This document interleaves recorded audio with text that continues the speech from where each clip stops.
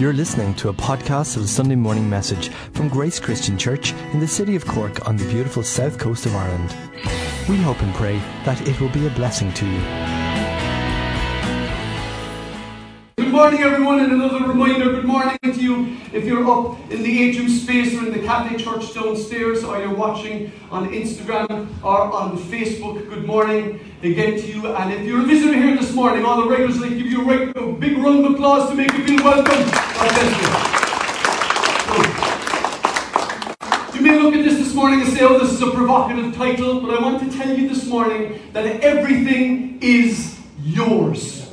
It is already yours. It is not yours because you're great or because you're marvelous or because you're wonderful. It is yours because it is His. It is yours because it is God's. And yet sometimes we go through our lives and we don't experience the everythingness at work in our lives. Sometimes we're stuck like Sisyphus in Hades and in Greek mythology. And some of you will have heard of Sisyphus, I'm sure. So Sisyphus was condemned to Hades, and for all eternity he was to push a rock up a hill. He was condemned because of his pride and his conceit and his arrogance. And he had to push a rock up a hill all of eternity. But every time he got to the top of the hill, the rock would roll back down, and he'd have to start rolling it back up again. It can be a bit like that in our lives, can't it? Otto, would you do me a favour? Would you just turn down the general volume? I can hear myself like, yeah! It's like in a goldfish bowl. That's a little bit better. Is that a bit better? Yeah. It's a bit easier to handle. Okay, thank you.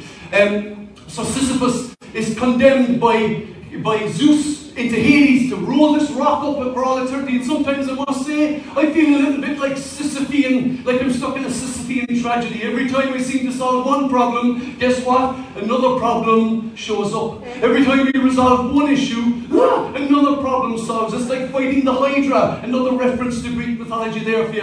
Every time you cut off one head, two more heads grow.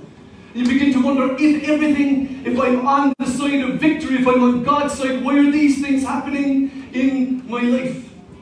And I was thinking about this recently. I was thinking about a guy from the Marvel universe, believe it or not. Now, I'm being really trendy in all of my characters this morning from the Marvel universe. Does anybody know who this is? Anyone? Great. An absolute who? It is Thanos. Who's the Thanos? Put your hand up. Well done, you got Thanos. The Thanos reference, Michael's Hollywood reference. And some of you go, who's Thanos? Is he from Cork or what? No, Thanos is a character in the Marvel universe. From the Marvel comics, he's a character. And in this character, he shows up in the movie Endgame, which is one of the Marvel movies. I mean, they're total rubbish, but royal entertainment, okay? And utterly confusing, but they're complete and utter rubbish. Anyway, so I'm watching this movie, and this guy Thanos, he has to do a thing called the snap. And if he has this glove, and into this glove has to fit 5 infinity stones. As it happens, I have a glove I prepared a little earlier here with me. I want to say thank you to Timotheus Powarik for this. He brought it in when he heard I was talking about Thanos. So Thanos had to collect what were called the 5 infinity stones, which are on the knuckles of the glove, and then he would put on the glove, well, he has the glove on him all the time, and he has to snap his fingers. But I can't snap him because the glove is too hard. So he's wearing this glove. I know it's a bit mad, okay? And when he clicks his fingers, when he snaps his finger, half of all life in the universe disappears, disintegrates, instantly when he clicks his fingers. And I was praying recently, and I thought about, wouldn't it be great, brothers and sisters, if prayer was like that? That we could get on our knees and click our fingers and all of our problems would disappear. Wouldn't that be amazing? Some people tell us we can. I don't think we can do it. I would love to just say, Lord, let it be gone. And click my fingers and it would all be gone. But then something struck me about these problems, and I use the word advisedly because compared to the lives of some, I truly have very few problems. Compared to the lives of some Christians alive today, my problems are really very small, and that's the reality of it. Or to the lives of Christians who've lived for thousands of years. But something struck me, and that was this. If I was to click my finger and make all of my problems disappear, my 3 sons would disappear.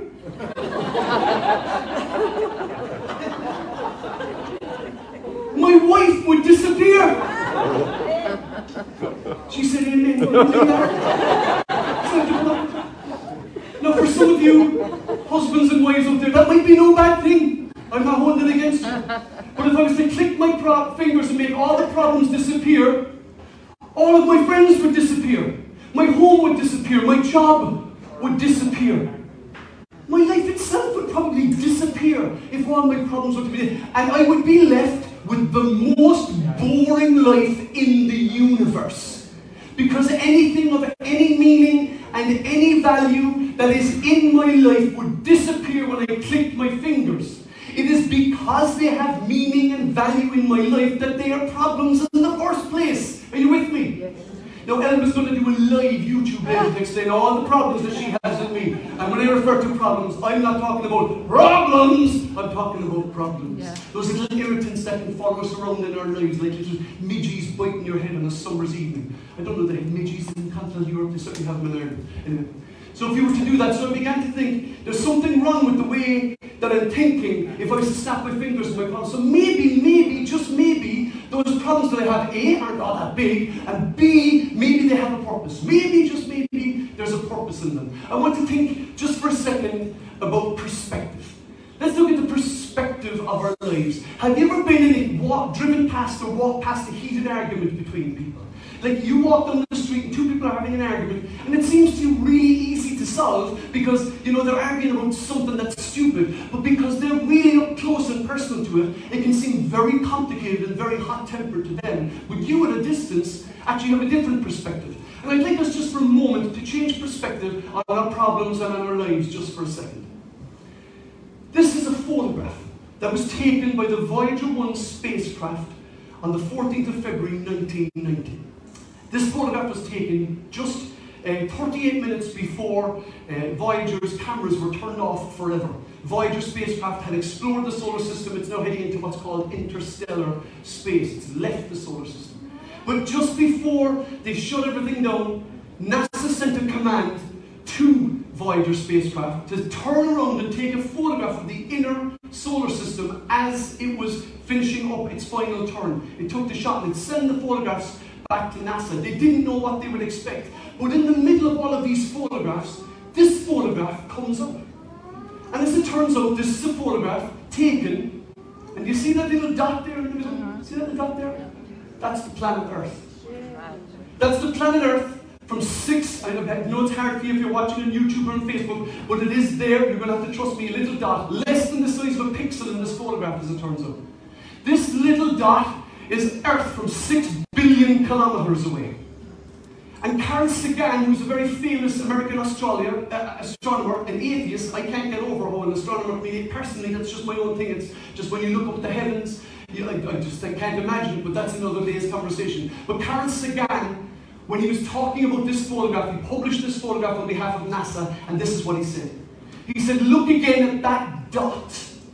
That's here. That's home. That's us. That's us. On that dot from 6 billion kilometers away. Every person you've ever known and ever loved lived on that dot. Every war that was ever fought that you know about happened on that dot. Every ruler and emperor and tyrant who ever ruled one square bloodied inch of planet Earth lived on that dot. Napoleon and Caesar and Adolf Hitler, Joseph Stalin, all of these leaders who were tyrants and brutal dictators lived on that dot. Everyone. So for the purpose of just a little bit of context about our lives, for the purpose of a little bit of perspective about our lives, listen to what Carl Sagan says about that dot. But better, listen to what the Scripture says about that dot. I like what Carl Sagan says, but I much prefer what the Scripture says. This is what it says. The earth is the Lord's and everything in it, the world and its inhabitants too. You belong to God. You belong. You are His possession. Everything in it. When it refers to the earth is the Lord's, the earth, the world, and all of its inhabitants too are the Lord's. And it's into that perspective I'd like to introduce an idea that, from my opinion, is an undeniable but sometimes very uncomfortable theme in the New Testament. And this is the theme, that sometimes the things that happen in our lives actually do us good. And escaping them isn't always God's purpose. Sometimes God is showing his faithfulness in the trial and in the difficulty. And sometimes conquering doesn't mean escaping. Sometimes conquering means standing up in the fight. That's sometimes what conquering means. I want to look at, for instance, the simple passage of scripture. You know it all. It's the one where James takes some drugs and tells us all that we should be happy. This is the one. He says, consider it pure joy, my brothers and sisters, when you face trials of many kinds, because you know that the testing of your faith produces perseverance. Now, I was in school with young kids when we were growing up, and nobody ever said, when the teacher said, what would you like to be when you grow up? What would you like to have when you grow up? Nobody said, perseverance. Nobody says that. They want to be successful and famous, but nobody wants to do perseverance. Forget the fact that you can't be successful and famous without having perseverance in the first place. But I love, he says, consider it pure joy, my brothers, whenever you come to face trials of many kinds. Because they rarely come in just the one kind, do they? A trial will come in different kinds. There'll be a health trial, there'll be a financial trial, there'll be a situational trial, there'll be a relational trial, there'll be a career trial, there'll be a house trial. There's all different types of trials, and we face them all the time in our lives. We face them every day and every week of our lives. And he says, rejoice, be glad, hallelujah, I'm going through a trial. Are you sick or something, Michael? You're not supposed to be rejoiced, just be going, get me out of here. Yeah, I pray, God, deliver me. And he does deliver us from evil. Would anyone say amen? Amen. He delivers us from evil all the time. Hallelujah. But sometimes we are in a difficult situation, and it's what God wants to work out in our lives. And we don't like that. Because he goes on to say this, let perseverance finish its work so that he may be mature, so that we may be mature, complete, and not lacking anything. If you are not lacking anything, what have you got? You've got everything. If you're not lacking anything, you then have everything you need to live the life God has called you to do. I love this term mature. I have a mature tree in my garden. Now we think that maturity just comes at years. Aiden, I love your maturity. Happy spiritual birthday to you again. But the thing about maturity is this. Aiden is not a mature Christian believer because he's just hung around for 18 years. He's a mature Christian believer because he has gone through trials and difficulties and troubles. He's gone through sorrows and tests, and he's still standing. Amen. That is why he is a mature believer. Are you with me? Yeah. I have a mature tree in my garden. I have two of them, beautiful, planted them 27 years ago. And I love them. One was a cedar tree. We planted it, was like that size, a little bush, was the tiny thing, and now it's huge. It's way over our house. It's not a mature tree because it just stayed in the same place. It's a mature tree because it's been through drought, it's been through flood, it's been through storm, it's been through freeze, it's been through heat. That's what makes it mature. And if you want to be mature, you must also be tested and tried to be mature. Would anyone say amen? Any bit of good news for us this morning, Michael?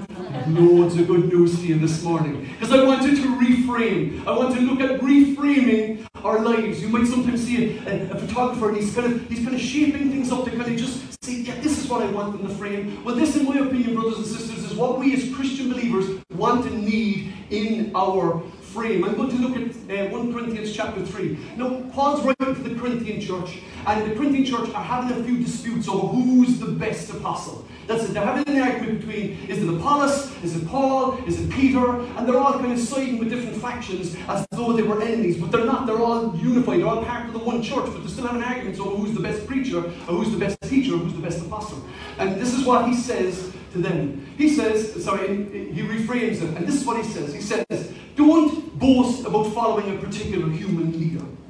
Don't boast about following Leo Varadkar or Emmanuel Macron, or don't following Justin Trudeau or something like that. He says, for everything belongs to you. They're all there for you.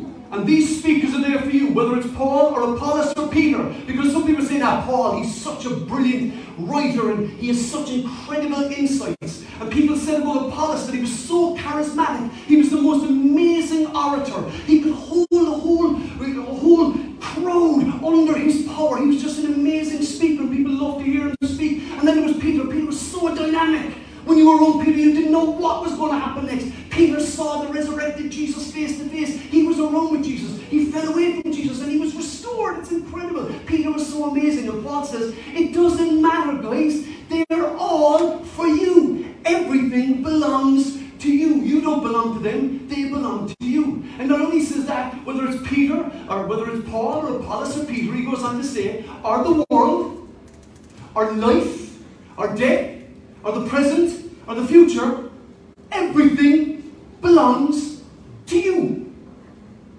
What? What are they talking about, Paul?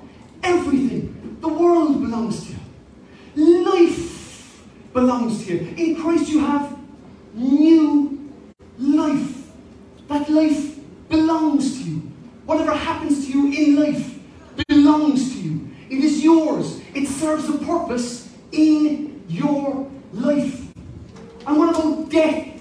Never a popular subject. He says, and the minute Michael says death, half the people in the church said, no, Facebook and Instagram collapsed and fell apart. We don't like talking about death. But Paul is saying that death belongs to you. Death serves you. What? Yes, death serves you. How does it serve you? Well, it serves you by reminding you that this life is just temporary. It reminds you that the things that we get so wound up and head up about sometimes aren't all that worth getting wound up and head up about. It reminds us that we're coming to the end of this life and we need to put our priorities right. To quote one speaker, he said, death serves us by making us serious and making us fruitful. It makes our lives fruitful because we know there's a time coming and we do need to get on with serving God and living our lives for Him. And of course, death serves you in this incredible and important way. It will deliver you into the eternal, magnificent presence of Jesus Christ forever and ever and ever. Death will serve you. And what about the present? What about the problems that you have right now? What about the issues that are dealing now? The blockage that won't go away. The breakthrough that you can't get. What about the longed for desire that isn't fulfilled? All those things which are in the present. They also serve you. They're for you. They will work in your favor, not against you. Hallelujah. Hallelujah. Work for you, not against you. The present and the future. For so many people, brothers and sisters, the future is frightening. Because when we put our heads on the pillow at night, the enemy says you don't have enough. Or what was that ache you felt in the bottom of your back? Or gosh, that headache won't seem to go away. Or you lie down in bed at night and you think, oh no, we don't have enough prepared for the future. I'm feeling sick and maybe the house is going to be taken. All these things come into our head. But Paul is saying the future is yours. Everything belongs to you. Everything. Everything in your life belongs to you. Now, why does it belong to you? Because it belongs to Jesus Christ. Hallelujah. That's why it belongs to you. He owns the world. We looked at that. He owns life. Will anyone say amen? Amen. He owns death. He has the keys of death and of the grave. Hallelujah. Hallelujah. Muhammad doesn't have it. Doesn't have the keys of the grave.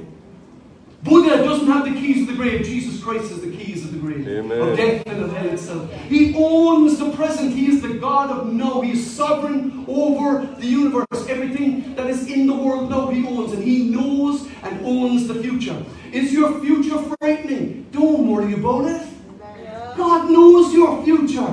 He owns your future. He holds the future. So you needn't be afraid of it. It's yours because it's His. Paul continues on this theme in one of the best chapters in the Bible. Now I know many of you have read this chapter many times before, and that's okay. And I've probably spoken about it a couple of times in the last couple of years, but I just love it and I keep returning to it. Paul's writing to the Roman Christians, and he's telling them all about what God has done. And he gets to perhaps what's known as the Great Eight, Romans chapter 8, and he begins to unpack all the thoughts that went before that, talking about how God had justified His people, set them free from their sins, given them an eternal future, given them power to live the life He's called them to live. He spells all this out, and then he gets to this incredible, beautiful writing in Romans chapter 8. And this, sorry, do you know what? I forgot that in the last service as well, didn't I? Didn't I forget that as well? It's okay. And this is the point I wanted to make earlier, because you belong to Christ and Christ belongs to God. It's all yours because it's all His. Amen. Amen. Sorry about that, lads. Quick double back there. Then we'll go forward again. We'll go forward to Romans chapter 8, and here's what Paul writes. He says, what can we say about such wonderful things as these? If God is for us, who can ever be against us? Amen. If God is for us, who can be against us? And he's asking like a mafia boss, if God is for us, who can be against us? Huh? It's a rhetorical question. The answer is self-evident. No one can be against us. If God is for us, no one can be against us. They can try, they can interfere, they can annoy, they can shout from the sidelines, they can whisper things in your ears, suggest things to your heart and to your mind, but they can't be against you because God is for you. Victory is yours. If you stay with Christ, victory is yours. Would anyone say amen? Amen. Since he did not spare even his own son, but gave him up for us all, won't he also give us everything else? If he gave us his son, if he gave us the thing that matters the most to him, won't he give us everything else? Like, doesn't everything else pale in insignificance by comparison to the sacrifice God made in giving us his own son? So why would he hold back anything else? He's going to give us everything else. The son who was victorious has won the lot, and know that lot is ours. We partake in the spoils of the victory that he won at Calvary. Hallelujah. We will rise again because he rose again. Read your New Testament. 'Tis all over it like a rash. He goes on to say this. Can anything ever separate us from Christ's love? No. We can see love in a couple of ways here, and it's important that we see it in a couple of ways. We can see love as affection. God's love for us. That he has an affection towards us. What we refer to as a filial love in Greek. That God has that type of love for us. It also could be his agape love. His unconditional love. It's the love that still loves us regardless of the conditions. You see, love that is conditional is not unconditional love. Are you with me? Yeah. Am I going backwards there? Yeah. If there is a condition on it, it is not unconditional love. And that's the love he's talking about here. It's active, it's dynamic, it's powerful, it's real. It's not some emotion, some misty cloud of God's love. It is practical and real and dynamic and worked out in our lives. And he goes on to say, doesn't mean that he no longer loves us because we have trouble or calamity, or we're persecuted, or we're hungry, or we're destitute, or we're in danger, or we're threatened with death. Does that mean that God no longer loves us? If this became part of any of our realities, would that be an evidence for the withdrawal of God's love? No. Thank you, Tom. No. It wouldn't say anything about God's love. And this is not some rhetorical flourish that Paul says, I shall write trouble or calamity or hunger or destitution. This is not some glorious piece of Shakespearean writing that he's doing. This was his lived life. This was his personal experience. You see, Paul, the apostle, is writing this. He's not some kind of two-dimensional cardboard cutout apostle that kind of we just read about and actually everything was great in his life and he was constantly happy and victorious all the day. Though remarkably, he was incredibly joyful despite all that was going on for him. This is a man who sat to write with a sore back, very sore back, from being beaten with rods, from being whipped. He was a man who suffered with arthritis, they believe, in his hands from the fact that he'd been out in the weather so often spreading the gospel. He's a man who went without clothes. You can read all about it in 2 Corinthians. So he's talking about his real lived life. Moreover, he's talking about the lived life of Jesus Christ, our Savior. The human life of Jesus Christ, our Savior, had plenty of trouble. It had calamity. He was tried unjustly and condemned unjustly by a Roman court. He was persecuted. He went hungry for 40 days and for 40 nights for us. He was destitute. He had no place to lay his head, he said it himself. He was in continuous danger and he was threatened with death. Not only was he threatened, but he had and went through that death so that we might live. This is not prose. This is not poetry. This is the lived live reality of thousands, I can honestly say millions of Christians over thousands of years. And yet they are all victorious despite their circumstances. They are victorious because those very same situations is what God used in their lives. They knew Him as faithful in the middle of their trial. They knew His presence when they were struggling. You see, if you go to a funeral at the end of this week, and they get up to give the eulogy at the end of the meeting, and this is the eulogy they take up to: good afternoon, you're welcome to Uncle Shawnee's funeral. I just want to say about my Uncle Shawnee, he ducked to every problem in his life. He never had any issues. He was always healthy, strong, and that's the fact we can't figure out even why he died. He was so healthy and so strong. He was rich and he never had any problems, and all of his relationships were brilliant. And then he died. Nobody shows up at a eulogy for a life like that. But some people show up for Uncle Shawnee walked with a limp all of his life. He gave of his time and of his energy and built up other people. Uncle Shawnee went through very difficult trials, but he came out the other side because God was with him. Now that's a story worth telling. Your testimony will sometimes be, God has delivered me. But your testimony will often be, God was with me in the midst of that trial, in the midst of that storm. Will anybody say amen? Amen. And Paul goes on to say this. As the scriptures say, he quotes Psalm 44, verse 22. For your sake, we are killed every day. We are being slaughtered like sheep. He's quoting the psalm, and the psalmist had written and said, Lord, you know what's going on in our lives. You know what's in our hearts. We don't worship idols. We only worship you, God, and yet still we're being killed every day. Was that evidence of God's love being done? Not in the least of it. If you read the story of Christians who were persecuted in China and persecuted in Russia, just bring it into the 20th century, China and Russia, and even today still in China, Christians who died under those regimes, God didn't depart them. They stood the test of faith. They wear the martyr's crown. God was with them all the way through. And he goes on to say this. No, in all of these things, we are more than conquerors. We sang it a while ago. We'll be singing it again in a minute. We are more than conquerors. And yet, strangely enough, when we face those trials and face those situations, we don't feel like conquerors, do we? Sometimes we look at our situations and go, if I'm supposed to be a conqueror, how come this is going this way? How come that is going that way? And I think it's the way that we see the idea of being a conqueror is sometimes backwards in our minds. We think it must be always thoroughly victorious in our present. But brothers and sisters, we as Christian believers live in the struggle of the immediate and the ultimate. The question is, do we want our immediate comfort or our ultimate good? What would you prefer?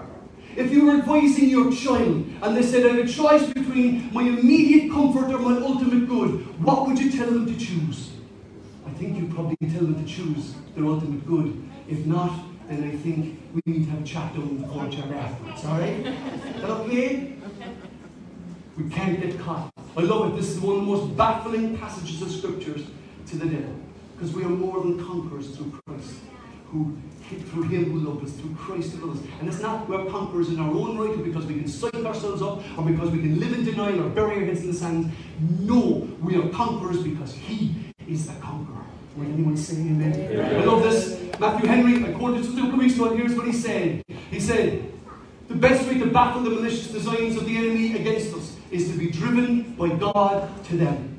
Driven by them to God. Driven by them to God. The way when trials and troubles come into our lives, the best response to the enemies attacking your life is to be driven to God by them. It's to be driven to your knees to pray for deliverance. Then you totally frustrate the enemy. Then the enemy says, I'm trying to attack him, and all he does is he gets closer to Jesus Christ. Blah! I'm going to have to come up with a better idea than this. And that's how you baffle the malicious designs of the enemy against you. Here's what John Piper says about the passage about being conquerors. I love what he says because it's so true, and it will be true in your life, it's true in my life. This is what he says. He says, if you're a conqueror, your enemies are dead at your feet.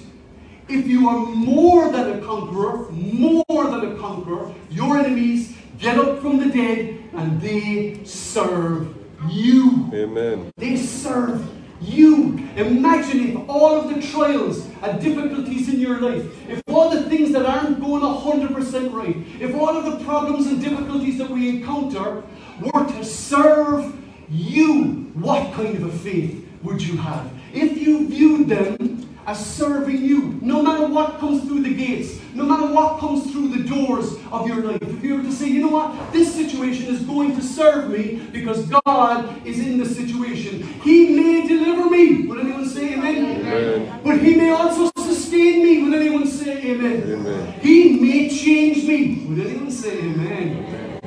If you can live like that, if you can take that on board, I believe that we will end up with what I would call bulletproof faith.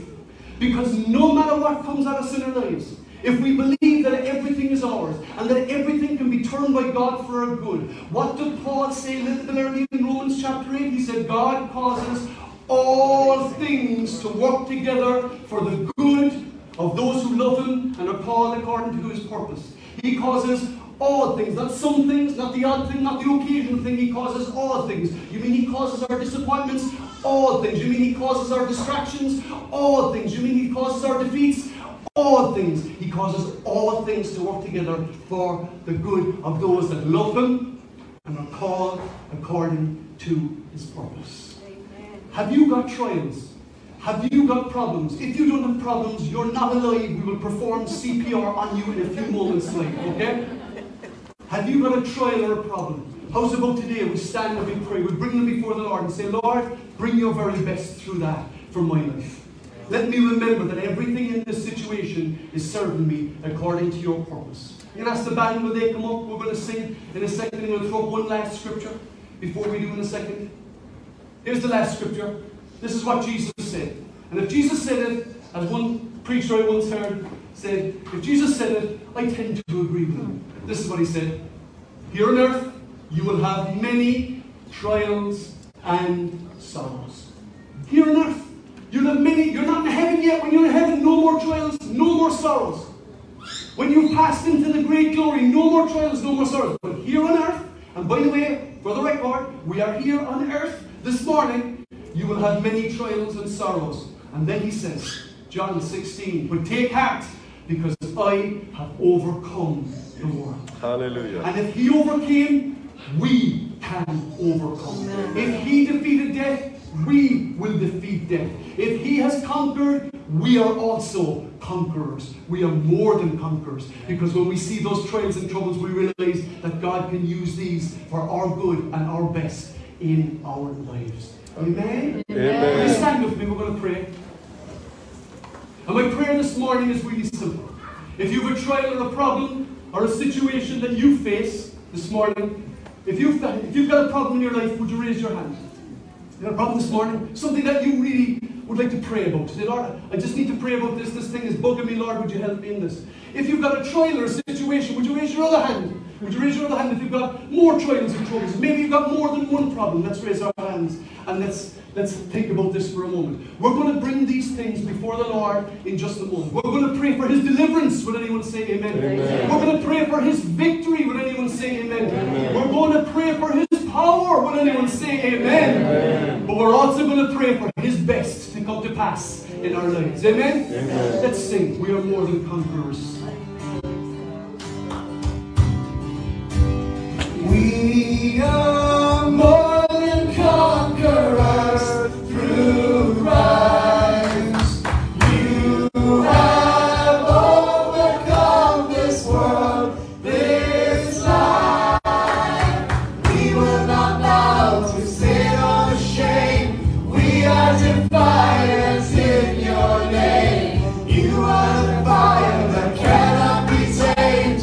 You are the power in our veins.